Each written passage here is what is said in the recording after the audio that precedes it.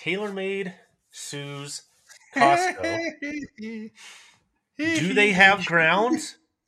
Is this a frivolous lawsuit, or does this thing actually have some teeth to it? What is up, everybody? How you living? No putts given. Tony's hat says it, so it's got to be true. That's what we're doing. Where do we get this hat, Tony? This looks like a middle of the mall arrangement. It may be. I found this at the test facility. I think it was a one-off that somebody sent us.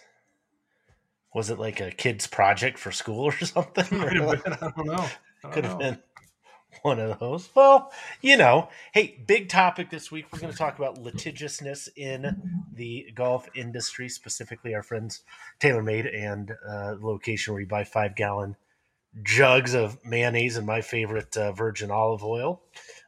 We discussed that before. And your hot tub, right? Your hot tub. And my hot tub. Yes.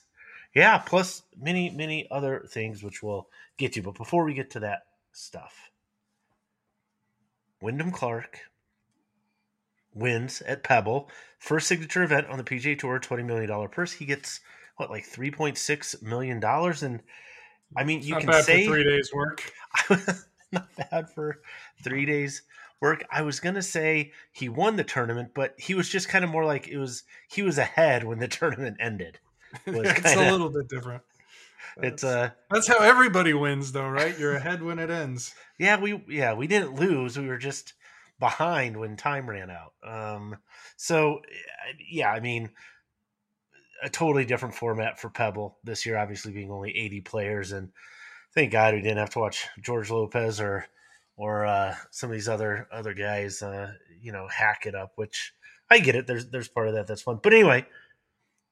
Question for you, Tony. He shoots Wyndham, shoots a 60. Could have very easily been a 58, 59. But it was lift clean in place. Does it still count as a course record? It shouldn't. I mean, all credit to Wyndham, but I know that when I play lift clean in place, I find advantages. So you can get a little something back here and there with lift clean in place. Everybody gets advantages. I agree. So does that just mean hey, if you're playing, there's a reason some people call it lift clean and cheat instead of lift clean in place, right? There's a reason some people call it that, but should it be one of those things hey, it's lift clean in place today. Any records are off today. Can't get them. Maybe give it the asterisk, right? The old Barry Bonds treatment, if you will, from back in the day. Yeah, I mean, look, great round of golf. Appreciate it for what it is, but lift clean in place makes the course record piece a little dicey. Here's my solution. A great round. Here's my solution. Wyndham gets the course record. However, if somebody else shoots a 60, same score, and it's not lift clean in place, they kick him out. So he can have the course record until somebody equals it without that asterisk, and then it's tie goes to the guy that didn't play lift clean in place. Fine. Think that's fair? That's fine. You good with that? I don't care. What about Joaquin Niemann? Do you care about Joaquin? I'm not gonna be one of those guys who feels like he got slighted when his course record didn't count the same. So really nothing I need to worry about. You're okay with it? What about Joaquin Niemann? So the 59 that became a 61? The 59 that then wasn't. But was it 60, 61? How many strokes did it cost him? Was it 2? 1 or 2? 2, since he doesn't know how to take a drop, and which is partially an indictment. Apparently. Well, partially an indictment on him, partially an indictment on the rules of golf. But before we get to that, the story here: Joaquin Niemann beat Sergio Garcia. This was the first live event at Mayakoba. Perhaps interesting because you said the weather such that the fourth round couldn't be played at Pebble Beach. Live effectively had a golfing TV audience to itself, and there was a lot more chatter on the interwebs about the actual tournament than it was a good weekend for Live, for sure. Good weekend. I watched 3 soccer games on Sunday, and I guarantee you all of them were more interesting than any of the golf that took place. But, that's me. I get people are People are into it. They watch golf, whatever it is, right? And so when you're the only game in town, and your product in terms of how it's presented, the fact that there aren't 45 minutes of commercials every hour, that kind of thing, is better. Yeah. Eventually the tide will turn, especially when you keep signing players like John Rahm and Tyrrell Hatton that just make it better to watch. Well, here and my other takeaway was that, last week we heard about this massive cash infusion, right? $3 billion into the for-profit entity of PGA Tour. And, a lot of people are saying, hey, I'm tired of listening about billionaires and millionaires fighting over who gets more millions. I don't relate to that. Max Honda came out, and I love that he said this. He's like, yeah, I hear you, but at some point it's only going to matter if it's a better experience for the consumer, for the viewers. And this weekend was a pretty good example. If anybody watched the live telecast, watch that, you'd be hard pressed to find 4, 5, 6 things that you didn't look at there and say, oh, let's say you don't even like the live format. I don't. Let's say that you don't necessarily like the foundation of what live was and is. I certainly don't. But I could pick out in 4 or 5 minutes a couple of things that be like, hey, that's better for viewing. That's better for a telecast. But if you like watching professionals hit golf shots, for example. Right, like let's say, just to put it out there, right?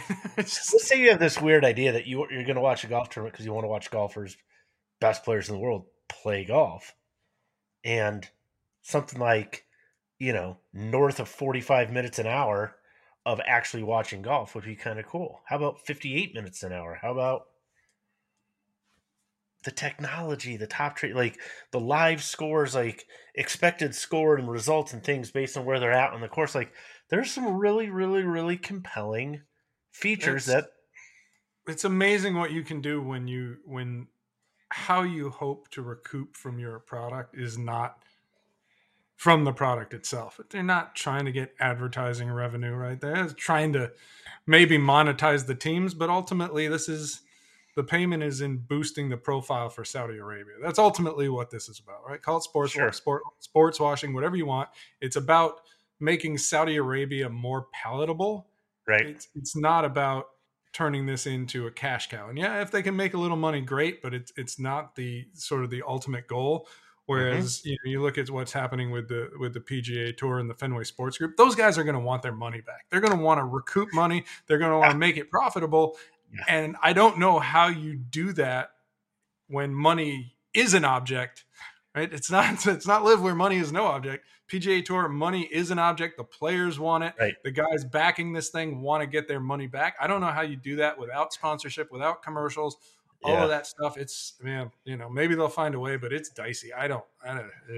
Yeah, private equity isn't a charity, so they're going to want return on investment. If anything, from what I've been told from some people I've talked to, it's going to even be more of a heightened focus than before, because these people that are putting in this money, again, they're not doing it out of the goodness of their hearts, right? It's not a charitable contribution. They're going to want to see things that are profitable.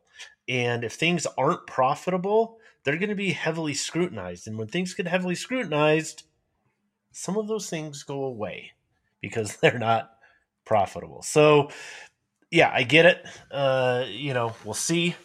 We'll see what happens. But I said overall, it was a good weekend for live golf. If you're a live golf proponent, you're going to hold on to what happened this weekend as a good example of, a lot of things that you think the product could and probably should be. Any other final words on that, Tony, or no? Feel good about that? It is Nothing. What it is. I love it. All right. Well, with that, we're going to toss over to HQ real quick. The headquarters of the team in Yorktown, Virginia. For those of you that didn't know, that is where our headquarters is. Tony's in upstate New York. I'm in Colorado, but the headquarters is in Virginia. So, Bennett and team, what is going on there? All right, what's up, y'all? Thanks for coming back to HQ. I figured I'd update you about what's kind of been going on for the last 5, 6, 7 days since we last caught up. So, lots going on at HQ right now. It's a little quiet today, but that's because we finally finished up most wanted driver testing. That's right, results are almost here. We're going to wait about a couple more weeks. We're almost positive that we know who won. Can't give you any hints yet, but maybe next week I'll give you a bit more of a teaser. TaylorMade is suing Costco, but we did go ahead and cut open those two irons. We've got the K-Sig right in half here, and also the P790, which TaylorMade said that they were inching a little too close to their little patent they had inside here. So what we ended up finding was that inside, we're not exactly sure if they do have a urethane insert. TaylorMade was claiming that Costco was making some false claims about that. So we're going to do a little bit more investigation on what Kirkland actually has inside. But obviously we were able to confirm that the foam insert was in the P790. So blade putter testing is still going on. We're going to roll right into mallets, and hopefully by that time our new facility, which I mentioned last week, will be nice and open. We just got a package in from Students Golf. I'm kind of vibing with this. It's a small, but we're feeling it. We're vibing it. Connor got some stuff in. We're going to be doing a piece on that. Ooh. Alumni, baby. Alumni from what, though? Don't know what I graduated from. Connor's got his master's, so he's just doing a lot of talking. Also, I'm giving these Under Armour Phantom G's a whirl. Connor's got some in as of now, and they're already out, but we're going to do a little bit of a we tried it, see if they're worth your money or not. Another cool thing that I thought you guys might want to see, so we were talking with Wedgeworks, and we ended up getting some custom wedges sent over, those brand new SM10s, looking pretty sweet. These are Rob's, so he went with the lucky number 13 with that pretty sweet stamping. So you got the clover, and then the green 13s all over that matte black finish, which I'm a fan of, but mine are at home for some safekeeping.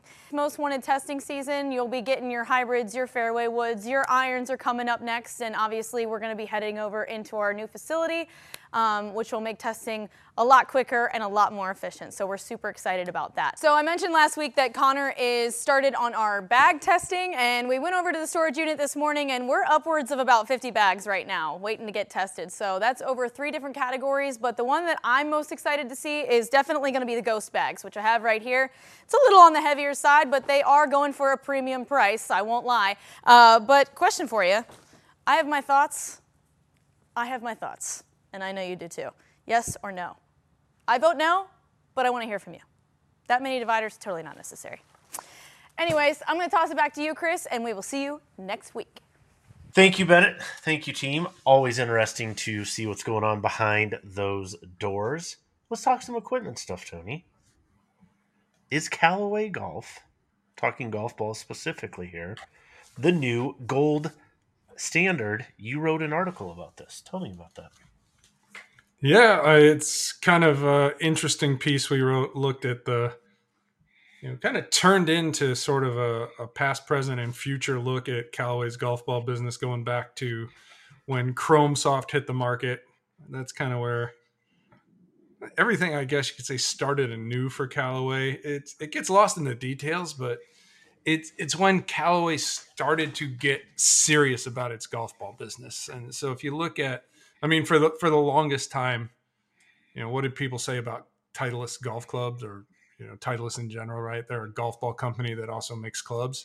Right. And right. And you look at Callaway, where they were, and you could arguably say the same thing about TaylorMade going back, several generations of golf balls as well. These were club companies that also made golf balls. And so we kind of look at, how the decision was made, or kind of, I guess you'd call it a fateful decision to launch Chrome Soft in the way that they did and kind of propel them to where they are today. And the consequences of that decision, and primarily, right, when you lean very heavily into Chrome soft in general, it's very difficult to have a serious conversation with a better golfer.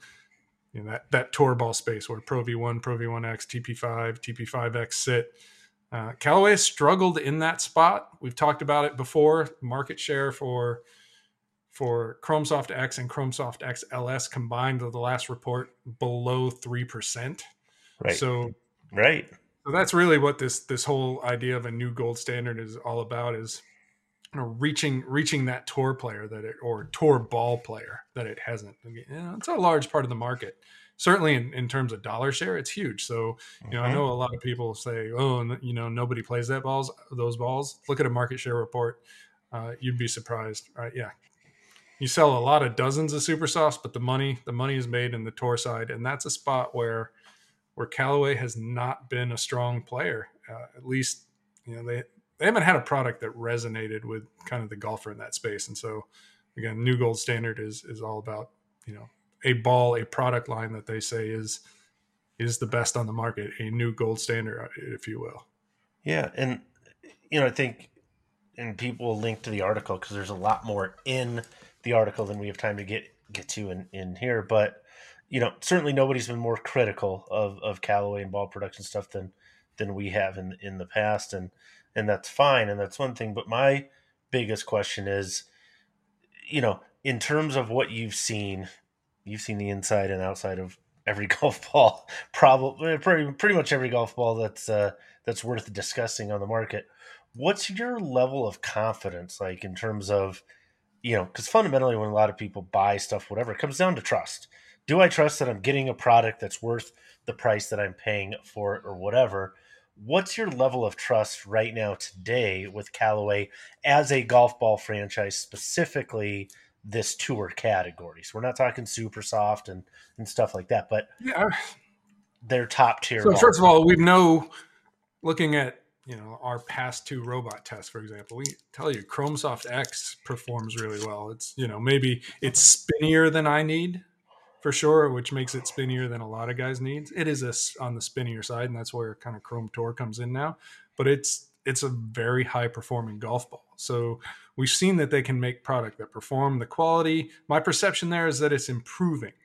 And so, we've seen improvements from each generation to the next. It's been almost 2 years, because we try and get these into Ball Lab as quickly as we can. So they were measured early after release. And so it's been effectively 2 years since we last measured Callaway urethane golf balls made at the Chicopee plant, right? All these qualifiers. So I'm curious. I don't know what we're going to find, but I expect, that they will be better. To what extent they're better, I don't know. But, I think if you look at the last release, how those, pretty much everyone, all three of the models were in that, certainly in the average to maybe slightly above average in some cases. And so, by definition, right, most things are average. We've talked about this. And so, right.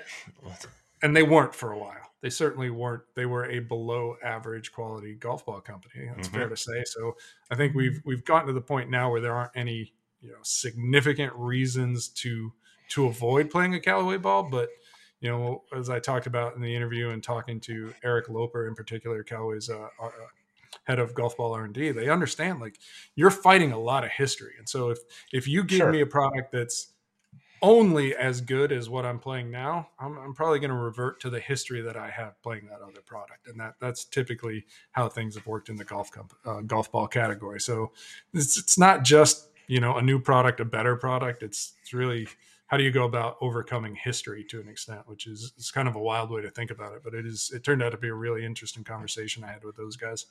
Yeah. The other thing that I took out of there just real quick is that for the first time, like you said, getting serious about the better golfer. This is arguably its best case that it's willing to do that. And if you just look at before, right, performance spec wise, they didn't have anything that really went head to head against Pro V1. And which is remarkable, right? Because, and it's not like, I will tell you, for example, a TP5, and it's probably the closest comp, right? A TP5 isn't really like a Pro V1.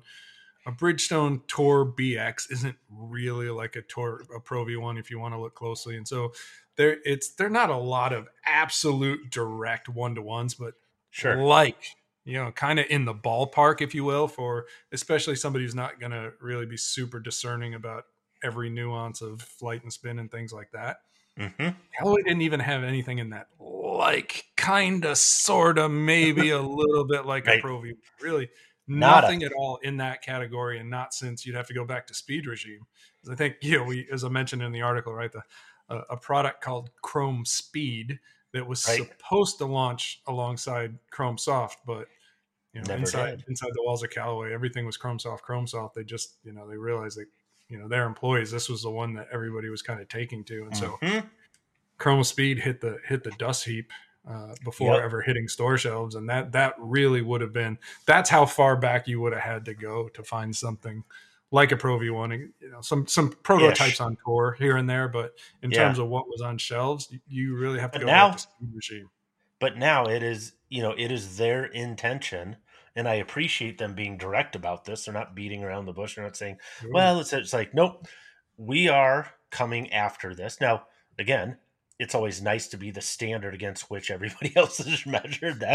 Let's not pretend like for a second that the bar or the goal or anything or any market dynamics are changing significantly in that regard. But Callaway's saying, hey, if you're a Pro V1 player, we want you to try this. If you're 1X, we want you to try this. And like you said, it can't be as good because you're going to revert back to what you're comfortable with. So is that Callaway's position that this is better? That's what they're saying. In fact, I sent one of the guys a text on Friday. That's when the ball hit retail. So I was like, hey, how does it feel to finally be able to play a ball like a Pro V1? Because I'm a wise ass. And his response was, I'm playing one better. So, certainly they like what they have. It's the beauty of it, right? It's the old Nike maxim, excuse me, like consumer decides. So, it's ultimately up to golfers to decide which is better. And certainly we'll put everything through the test like we always do, but golfers decide. That's the beauty of it. All right. One word to describe. So I'm going to give you a situation here.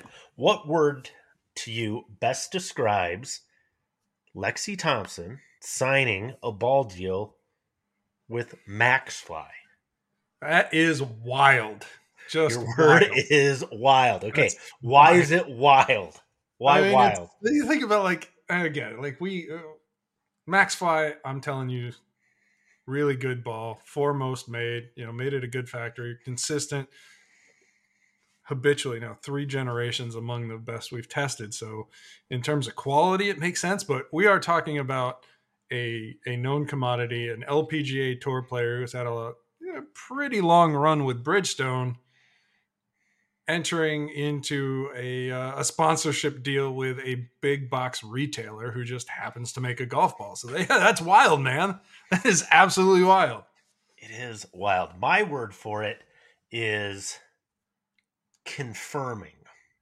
And the reason I say that is a lot of people through this, I'm guessing there's still going to be a number of people that will find out about Maxfli and the golf balls.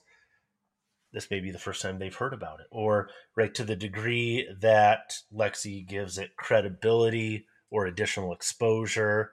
People are going to find out and figure out what we've known for the last, like you said, couple generations. So to me, it's confirming in that it validates in some way all the testing that we've done, what we've known and talked about internally for some time, and what we've heard back from consumers over and over and over and over, is that Maxfli makes a damn good ball.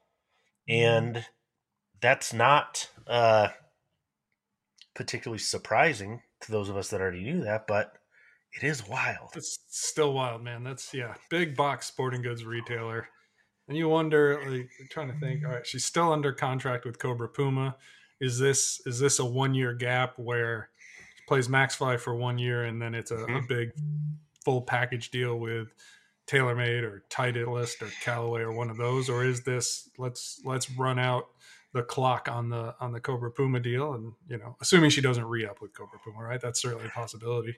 Sure. But does she go? Like, is she full ambassador, full bag from Dick's Sporting Goods, where it's like, hey, I play what's best for me, and you can get it at Dick's. You play what's best for you, get it at Dick's, whatever it happens to be. And be your own brand. She could. Right. Check this there out. You go. What if we've said too, Lexi could be the official golfer of Most Wanted testing? Test what's best for you.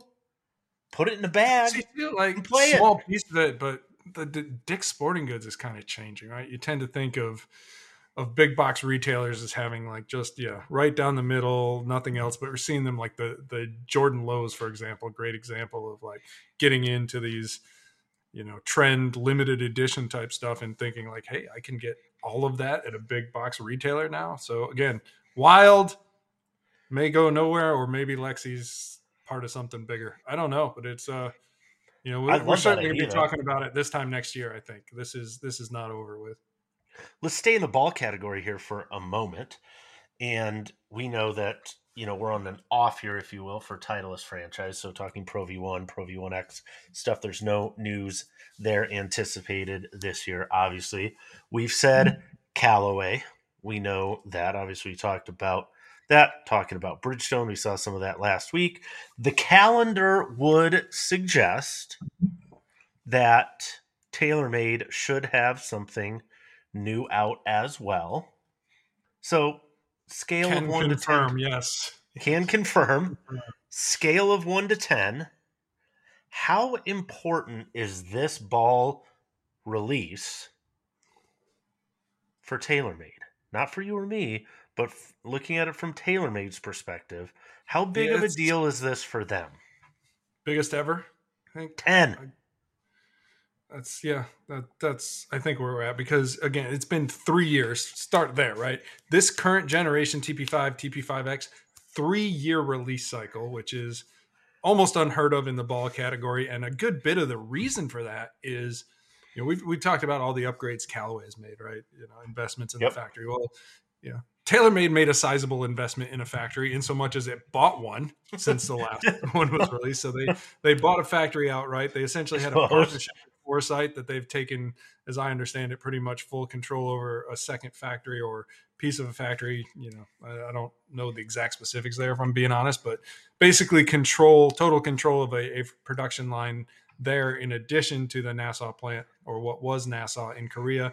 We've talked about before how they completely redid the range at the Kingdom for ball testing, state-of-the-art indoor test range inside their headquarters at Carlsbad. So it hasn't been talked about as much, but TaylorMade is another company that's made a tremendous investment in golf ball design, R&D, whatever you want to call it, over the last 3 years. And so, I think it's not a shock for me to say, based on our tests, and we tested the current one twice, like there were some issues with that ball. I would go so far as to say it's one of the rare products that I would argue was not as good as the one that came before it.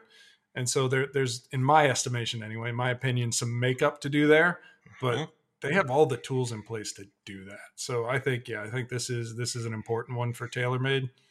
And again, like this is in a year which Titleist does not have a new Pro V1, Pro V1X. Like this is the time for challenger brands, and even TaylorMade and Callaway are challenger brands in the ball category to try and make a move and make some noise. So kind of an exciting year in that respect.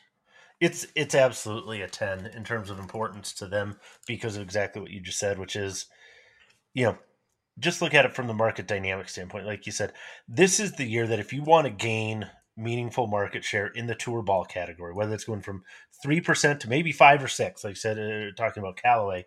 But if you want to take a chunk, find that growth, this is your year to do it. So this is the opportunity, right? And it's this year.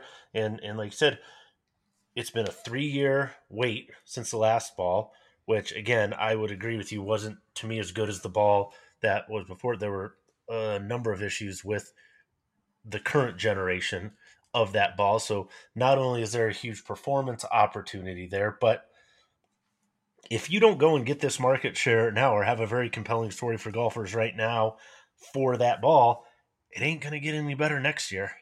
No, next year gets harder. This is as easy as it is. This is as easy as it gets right here. So. Yeah, so this is your chance. This is significant. And we're still talking about golf balls. I did not know this, Tony. You wrote an article, Ask My Golf Spice Up, for talking about the new AVX from Titleist. A couple of questions that popped up in there that I thought might be interesting. What does AVX actually stand for? It's funny, like I had never asked, and it was one of those like, huh. There's a couple of people asked the question. I was like, let me reach out and find out. And you look at it, go, yeah, that makes sense. AVX is the alternative to the Pro V1 and Pro V1X. So alternative to V and X, if you will. There you go. Yeah, it's like when I figured out, like Lexus was, luxury exports to the U.S. That's how Toyota came up with it. I didn't know that. I didn't know it either. So I was like, huh, that totally. My life is not better for it, but no, mine. But it's something. It's something. So ultimately, like I said, we found out. Obviously, they moved this one to being made in ball plant 2. This was the other. Why? Because we dug into this a little bit more. Yeah, why did they change, and why should any golfer care about why they changed where it's made? Well, I don't know that you should, and I don't know that you shouldn't, and that's kind of one of these things, right? The significant change is moving from a cast urethane cover to a TPU, aka injection molded urethane. So still urethane, a little bit different process, more in line. It's the same process Callaway uses, same process Bridgestone uses. So it's not, we're not out in left field or on an island or anything like that. So it's going to be interesting to see if any golfers notice or care or say, hey, I like the old one better around the green. I feel like it did X, Y, and Z, and that it, can that be attributed to the cover? I don't know. Again, classic case of consumer decides, but in terms of the why, every ball company right now would love to have more capacity. And so with Titleist taking tour speed out of the lineup, freeing up capacity at ball plant 2, let's shift AVX to ball plant 2. That gives us ball plant 3 where we make Pro V1, Pro V1X, and left dash with more capacity. And you're going to see, this is the year, what you're going to see from Titleist this year in a second year of Pro V1 and Pro V1X, they're going to talk about left dash a lot more, I think. So you're going to see kind of a push towards left dash, which, I think most people watching this are familiar, listening, know what left dash is. But the marketplace as a whole, it's entirely possible that, more than half of the golfers who stumble upon Pro V1, Pro V1X on a shelf at a Dick's Sporting Goods or PGA Superstore have never, ever noticed the left dash. And part of that may be like it hasn't been on every shelf. It hasn't always had the inventory kind of stuff. Yeah. So I think it's probably a capacity play and primarily with a means to not only keep everybody fully stocked with Pro V1 and Pro V1X, but also energize left dash. Yeah. And again, other questions if you want to go read through that, because I think that's particularly interesting. But on to our main topic. We're going to spend the last chunk of time diving into sometimes what's a little bit of the underbelly, not the fun, sparkly, happy rainbows and unicorns part of golf industry stuff every day, but sometimes companies sue each other. Sometimes companies, have a product, they fly a little too close to the sun and get those wings burnt a little bit, and that's exactly what happened last week when TaylorMade filed suit against everybody's favorite mayonnaise, 5-gallon mayonnaise producer, Costco. Yeah, man. What did they actually sue them over? What is the brief actually? I mean, it's sort of like broad, but like patent infringement a little bit, and then false advertising, which may be tied in. And it's, who knows? It's just a noise for now, but noise potentially headed to court. Welcome to the golf industry again, Costco. I mean, this, they got into a tit for tat with Titleist over the first generation. I believe it was even the 4-piece, right? Golf ball. Yeah. And, here we go again with TaylorMade over, hey, these are, in our minds, somehow too similar to our P790. So we're talking irons, right? We're talking the Costco, the Kirkland Irons, which, again, we're talking injection, some type of hollow cavity, urethane molded urethane insert, right? I mean, what's interesting, right, is right when the irons came out, it's like, man, a lot of people said it.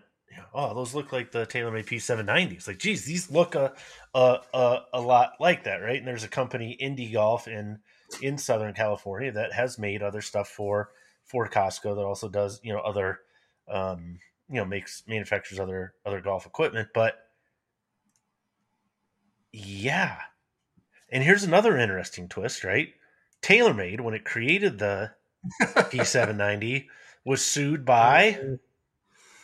Yeah, PXG went after them over the original P790, which they said infringed on 0311, and that was settled, and we're not entirely sure. I have my own theory as to who got the better of that deal. Who did? Who do you think got the better of that one? My hunch is that PXG came out ahead on that one, just kind of in some of the things that were said, kind of the way things were worded. But I don't know that for a fact. You know, everybody is super tight-lipped about anything that has to do with the court cases and legal stuff. But so I don't. It's just that's kind of a between the lines read, if you will. But it's interesting because you wonder, like, did Costco know how litigious this industry is? We've joked about this, how every company has a legal department, and it just seems like once a month or potentially even more often, they have to fire off a letter to somebody else's legal department because I feel like it just like makes them justify why they have jobs. And so it goes back and forth and round, and it's kind of a running joke about legal departments firing notices and letters back and forth. And so much of it you never, ever hear about because it doesn't get to this level. It's just kind of like again, almost like a warning or, hey, we see you. We don't know that that's all right, kind of thing. So that's, I mean, that's just part and parcel of the golf industry. The other piece of this that I find interesting, and where Costco, again, I have no idea if they knew what they were getting into or not. As far as the golf, the litigiousness, so big. Yeah. But the other thing too that goes on a lot in the golf equipment industry is some horse trading, where somebody will be like, "Hey, you violated my patent," and they'll be like, "All right, I guess we did." And then they're like, you all caught right, me. well, instead of turning this into a huge court public monetary thing, it's like, all right, you borrowed a little bit of our technology, so how about you just let us borrow a little bit of yours and we're cool.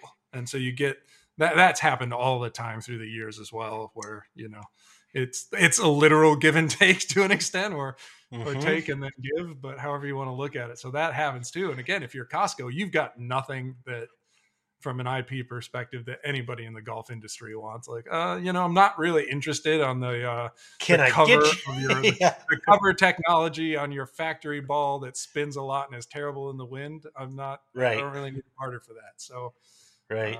They're kind of up against it there. So it'll be fun to see. What if we sent you a couple pallets of rotisserie chickens every month? Like maybe, I mean, I guess that, in terms of what do we think is going to happen with this, they said these things get solved a million different ways. A lot of times they never see the light of day. Sometimes it is hey, you have to pull them off the shelves. And okay, fine, whatever. They go back, Costco goes back, retools, figures out exactly where they flew too close to the sun, tweaks it, changes it, whatever.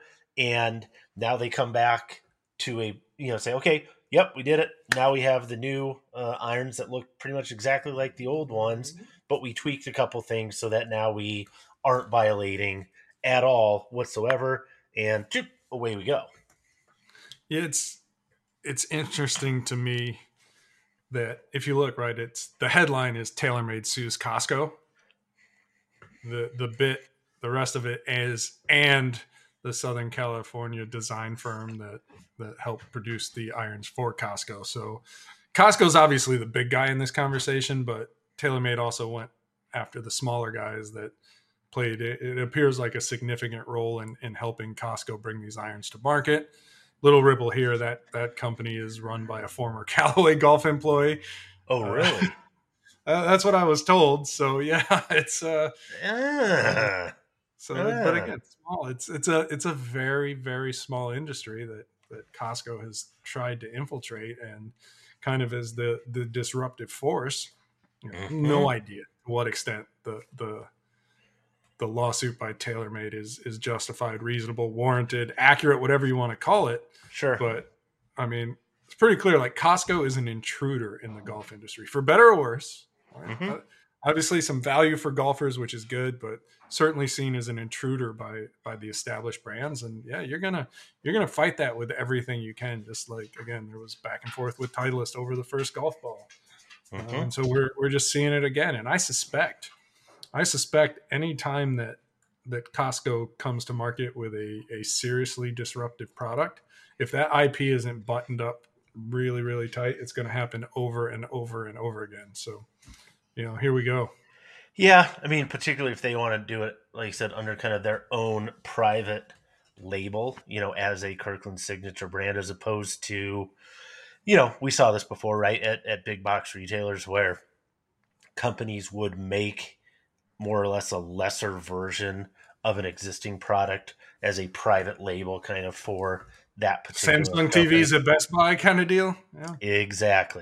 Exactly. So is that a way around it potentially? Who knows? But again, I found it fascinating though, right? Because we have, anytime we publish a picture of a new iron, a new anything, get 100 guys that are like, oh, that looks like blah, blah, blah. They ripped that off from this. And as soon as we, those same guys, as soon as we cut the irons open, like, they don't look anything the same. How can Taylor? They don't look anything alike. How can TaylorMade too? I'm like, well, it's because patents are written so broadly, so vaguely that you can cover a lot of things and make it very difficult. All I saw when we saw, check out the cutaways. We posted a video on Instagram. If anything, I looked at that Costco iron and go, "Whew, that is not a good design." When you look at how thick that face is, and then you got the stuff behind the face that's going to keep it from flexing even more. And it's no wonder why the lofts are kind of strong and they fly low and all that stuff. Yeah, trying to get speed out of a player's distance design that, when you kind of take a look under the hood, doesn't really look like a player's distance design.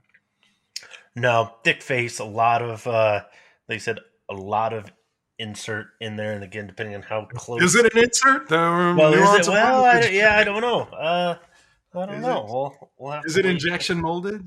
Is it urethane? Is it an insert? What's a urethane? You tell me. I don't, all we know for sure, the only thing we can say for sure is the same thing we can always say, which is the lawyers will win. They will get paid. They will justify their, retainers or whatever, and they will win. Beyond that, I have no idea. I have no idea what's going to happen, but, there's probably, we could do episodes on the best and worst, pieces of legal filings and briefs in the industry, or who sued whom over what, and there's stories, right? There's, again, so many times where it's just like, well, we didn't like that, so we're going to fire off a letter, and like, we don't, there's no firm ground to object, but hey, we've got lawyers and they need something to do, so fire away. We've gotten a couple of those letters over the years. Every now and again, yeah. Every now and again. If you want to get one quickly, just, do something that says like the Masters, or, not even that, but just use yellow and green, and be careful. They will. As long as you don't say the Masters or use the logo. You know what? I will say, I mentioned this. Like, they sent us a letter, the Masters, but it was super polite. Like Southern hospitality. As you'd expect. Like, it was like, hey, could you please, so that we don't have to, blah, blah. Like, oh, yeah, all right. And we looked at it. My bad. We didn't mean to, but that's fair. That's fair. Yeah, we didn't get to the angry status. Anyway. We didn't get to TaylorMade at Costco level of... we did not get there. No Southern hospitality there. All right, last question of the day. It is Waste Management Open Week, Tony. Give me a winner. Who's going to win this week? I don't even know. Like, they keep just dropping out of the field. I saw, Hovland's out. Xander Schauffele's out. I don't know who's left. I don't know. Like another 155 people or something like that. I don't know. Is Max Homa playing? Let's go with Max. Sure. You like the Max just man? Cause. Just for no good reason at all, other than Max. It was just, Right. Why not? All right. I like Justin Thomas this week. I just got a feeling. Who knows? He'll probably drop out too. So. I just feel like it just feels too rowdy for Justin Thomas. I don't know. Too rowdy for his buttoned up Grayson. Exactly. Exterior and things. I don't know. I think he'll get into it with Greg. We'll see. Anyway, if you have questions, comments, find us, follow us, Golf by T, Golf by C. No putts given. We out.